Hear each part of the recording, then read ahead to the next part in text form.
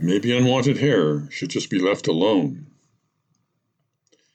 A longtime friend of mine saw me on my walk the other day and couldn't wait to track me down and tell me all about something really funny that she had just read about on Facebook.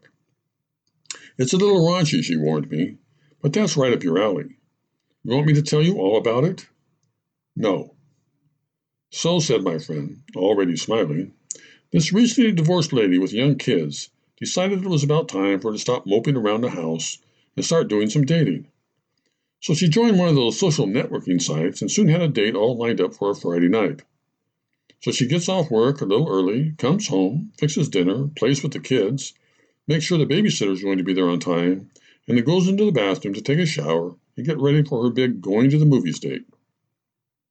What's funny about that? I asked. Well, while taking her shower, she quickly realizes that she has kind of let her body get out of hand, so to speak. What do you mean by that? Well, parts of her body had become completely overrun with unwanted hair. Oh, I see, I said, reluctantly returning her smile. So she goes into her medicine cabinet and pulls out this waxing kit that she had purchased ages ago when she was still married. It's one of those cold wax ones. You know, the kind that you rub your strips together in your hands until you get them all warmed up. Then you pull the strips apart, apply them to your legs or wherever, and the hair is supposed to come right off. It's also supposed to be really easy to do, even if you're not very courageous about such things. But she gets the bright idea of using her hairdryer to heat up the strips, which is when things start going downhill. Anyway, although what she really wants to do is wax her bikini line, she wisely decides to try one of the much too hot strips on her leg first. Although the added heat and pulling off the strip turned out to be a pretty painful process, she decided to suck it up and move on up north.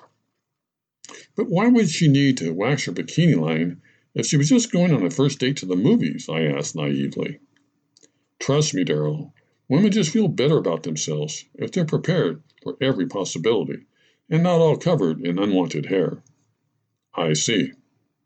Anyway, she checked on the kids, made sure she had plenty of time left before the babysitter and her date were scheduled to arrive, and then hurried back into the bathroom. She took off her robe, placed one foot up on the toilet seat, and then bravely applied a wax strip across the right-hand side of her bikini line, covering the whole right-hand side of her hoo-ha. Then she inhaled deeply, held her breath, and ripped it off. Then what happened? I asked with interest. She went blind. Blind? Blind with pain. She didn't scream, though, not wanting to frighten her children. But once her vision had returned, she realized that she'd only pulled off half the strip, so she had to woman up again and rip the other half off. Thinking she might pass out, but knowing that she was only half done with getting her bikini line just the way she wanted it, she reluctantly decided to apply another strip to cover the left-hand side of the bikini line.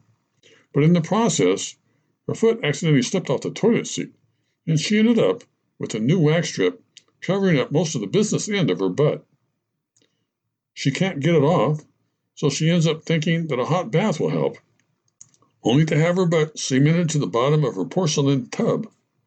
Thankfully, her cell phone was nearby, and she was able to call a friend who told her there should be some lotion in the wax kit box for just such emergencies. You mean things like this happen to women all the time? I asked. Oh, Darryl, if you only knew what women have to go through just to please our men.